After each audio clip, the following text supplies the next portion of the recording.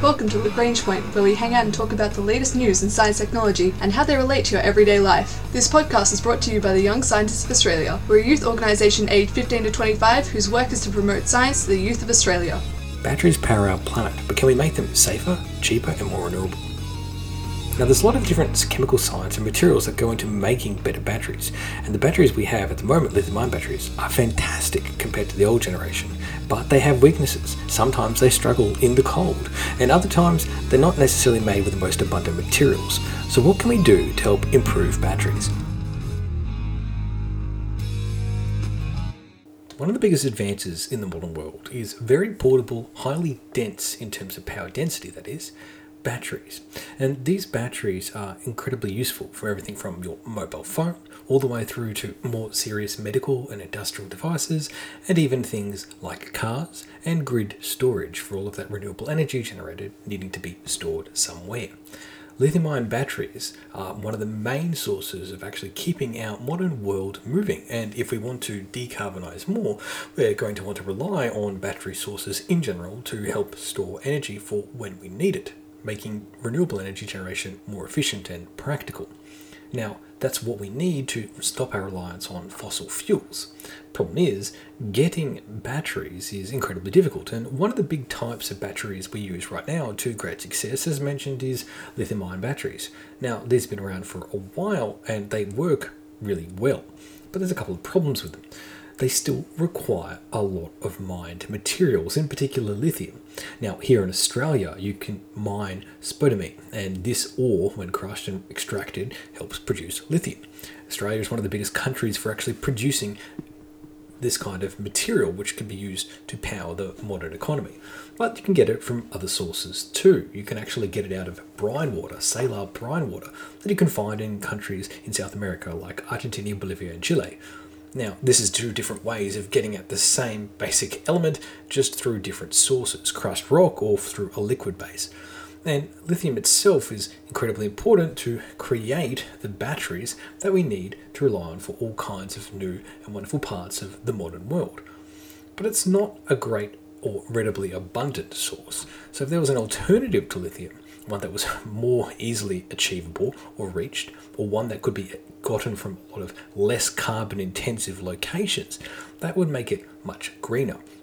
Because at the moment, the industrial processes for processing and extracting lithium, whether it be in rock form or in brine form, are incredibly carbon intensive. That's to say that we burn and create a lot of CO2 just to get at the things to help us make batteries, which we need to use less CO2.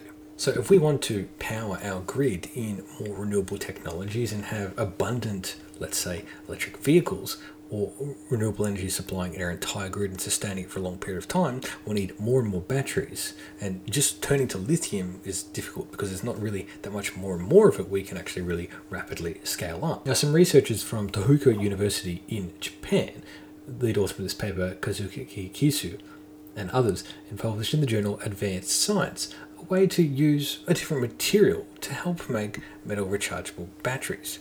Now, of course, there are lots of different metals you can use for batteries. You might remember nickel metal hydride batteries. If you're maybe my age, you would have used them a lot. Your AA and AAA batteries will also potentially have even been cadmium batteries or other types of chemical sources. And which metal we use depends on a lot of properties and how well it maintains its charge after constant charging and recharging. And lithium is the current best in class, but doesn't mean it's the only metal that could be considered. And the main benchmark that you really want out of a battery is obviously it doesn't combust and explode that easily, because then it's not stable enough to use. And you also need to be able to charge, discharge and recharge it a lot of times before it loses its effectiveness. Many other types of metal-based batteries or iron-based batteries, after a while, their effectiveness is reduced because at the charging and discharging, each time you do that, the efficiency decreases and decreases. Chemically, what's happening is you get build-up, accretion on the battery anodes and cathodes inside, and less material gets deposited, which means you get less electron transfer, less charge or discharge each time you do it. Another way to imagine it is like, well, you're trying to copy and copy and copy a piece of paper on a photocopier, and each time you're getting less and less clarity in that image. Basically, the battery's inside, its chemical reaction, is actually doing the same thing. it's getting more and more inefficiency built up into it, and it's not able to store or discharge more energy. So that's where batteries and rechargeable batteries stop working.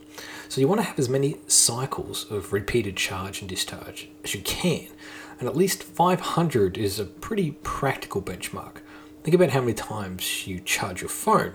500 is actually not that high. Charging your phone every day, for example, would be only meaning you'd have just over a year. So if we want to have a lot of charge, you need to develop a material that can cope with a lot of charges and discharges. And researchers in Tohoku University have been investigating the use of calcium. Now, calcium metal-based batteries would be pretty innovative, mostly because calcium is actually pretty abundant. It's the 5th most abundant element on Earth's crust.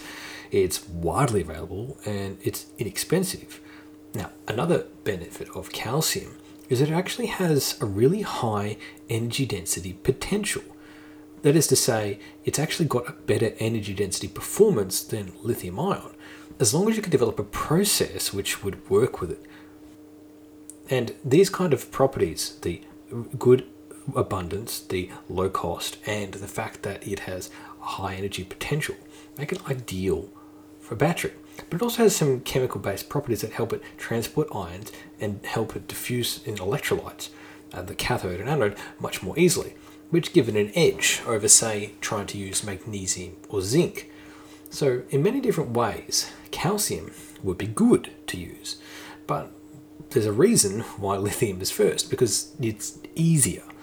Calcium metal batteries have a lot of things blocking them from becoming commercially viable. And a big one is actually that we need an efficient electrolyte that can react in the absence of cathodic materials and help actually undertake the whole battery process. Now, way back in 2021, some researchers from Tokyo University provided a potential solution to this problem, where they could come up with a fluorine-free calcium electrolyte based on hydrogen. So it doesn't involve fluorine, good, makes it less reactive and dangerous, but also based around hydrogen. This particular electrolyte was very, very electrochemically improved, had high conductivity and very stable electrochemically. But that was just a starting point. They took this idea and they tested a long-term operation of a calcium-based metal battery with a copper sulfide, nanoparticle carbon composite, and a hydride, this hydrogen-based that they talked about, electrolyte. And when they put all these together, they actually made a pretty powerful battery. One that was, in its prototype form at least, able to retain 92% of its charging capacity even after 500 cycles. This would be amazing if it's a new type of class of battery to be developed because, well, it's readily available and highly power dense. It's around 2 to 3 times higher than the type of density and power you can get from a lithium-ion battery. It would be cheap in terms of widely available to produce, rather than relying on rarely located unusual places to mine them. But with the big challenge there is actually producing a viable electrolyte that could be used in these batteries, that could be scaled up and produced in vast quantities. Now, this research is an outline of a way it could be done, but it's not necessarily the only way. But nevertheless, the quest for better and better batteries will have more and more importance, and one that relies less on carbon-intensive processes and uses more readily available materials would naturally be better. Just there's a lot of chemistry to go before we can solve this problem. And this paper from Tohoku University in Japan, published in Advanced Sciences, outlines a way we could maybe make them forward by turning to calcium. The leader author in this paper was Kazuki Kisu, along with Rana Motahari and Shinichi Orimo from Tohoku University in Japan.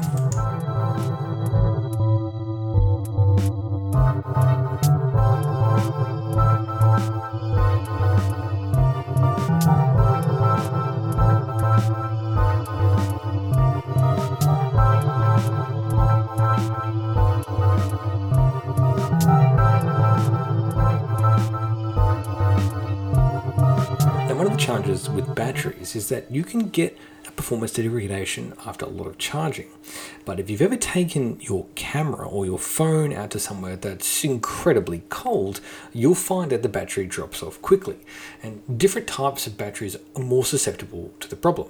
In particular, lithium-ion batteries, the liquid inside the electrolyte in lithium-ion batteries actually really struggles at cold temperatures.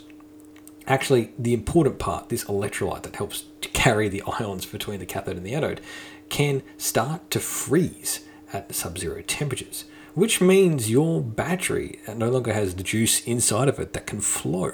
And without that flow of that electrolyte, physically and also in the chemical sense, it actually creates big problems, because that means that your battery won't be able to discharge or charge as well. You'll find your battery rapidly dies off. This is a big problem if you're trying to have your phone, maybe say outside in the snow. But a bigger problem if you're trying to maintain an electric grid in somewhere particularly cold, or maybe trying to drive your electric vehicle in the snow.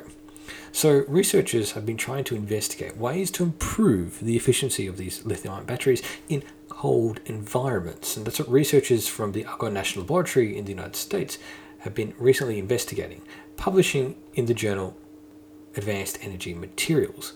Now, lead author in this paper in particular was Dongju Yu, along with a number of others. So a way to help improve this is to find some way to make that electrolyte not freeze. And that's what the Department of Energy's Argonne and Lawrence Berkeley National Laboratories have been really diving into. They looked at a fluorine-containing electrolyte that they could use effectively like an antifreeze, one that makes it work still in sub-zero temperatures. They had to find a particular antifreeze electrolyte that still helps the actual process of being a lithium-ion battery, carrying the ions from one place to the other, and one that actually works well and doesn't decline away in performance below 0 degrees. And what they found is particular properties at an atomic level that make it incredibly effective. A low temperature electrolyte would be really useful for overall batteries. Now, most electrolytes that you get, though, are made with kind of readily available materials, widely available salt in particular, lithium hexafluorosulfate, and carbonate solvents such as ethylene carbonate. These are all dissolved to form a liquid. This liquid electrolyte is what then is used inside the battery. When the battery is charged, that liquid electrolyte shuffles the lithium ions from the cathode, which has in it as well lithium-containing oxide, to the anode, which is graphite. The ions migrate out to the cathode, pass through this electrolyte solution, the juice inside the battery, and make their way to the anode. Now, particularly when they're getting through the electrolyte, they sit at the center of a cluster of around 4 or 5 solvent molecules. So you end up with a small filter layer just atop of the anode that only allows some ions to pass through and block some of the solvent molecules. Now, the problem is that in the cold temperatures, these solvents inside the electrolytes begin to freeze, and therefore you don't carry the lithium ions all the way to the anode to charge up and then discharge later. And that's because the lithium ions are just so tightly bound within the solvent clusters, they have no room or energy with which to move. The cold basically locks them in place. So what you really want is a solvent which has a really low energy barrier. And you can do that by using fluorine in some of those solvents. With the right combination, the researchers were able to find a combination of solvents and compounds in it that had a really low energy barrier for releasing the lithium ions near sub-zero temperatures. And then they looked at why did that particular composition work at a molecular level. And what they saw in the laboratories is they were able to get around 400 charge-discharge cycles, even at incredibly sub-zero temperatures. And the capacity was equivalent of just a regular cell at room temperatures. So very good levels of performance for at least 400 cycles. As we talked about that before, it seems like a small number, but in test terms, that's actually quite a bit. Now, the benefit of using this antifreeze electrolyte is also that not only can you get it to work at low temperatures, it's also actually safer than a carbonate-based electrolyte that we use at the moment.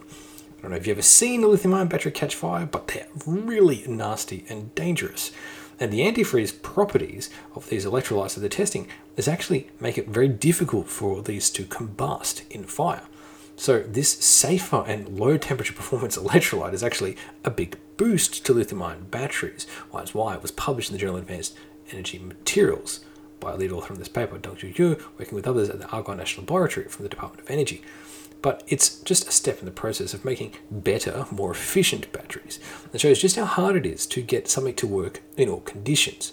We talked about how lithium isn't necessarily the best material to make your batteries out of, but it is the one we have right now. But even it has some limitations in how and where we can use it because of temperature. And research like this shows ways we can improve that as well. This has been the Young Scientists of Australia's podcast, Lagrange Point. Batteries that perform better in the cold and ways we can improve our batteries by shifting the material that we base them off. Our ending theme was composed by Audionautics. Head to ysa.org.au for more information about the Young Scientists of Australia.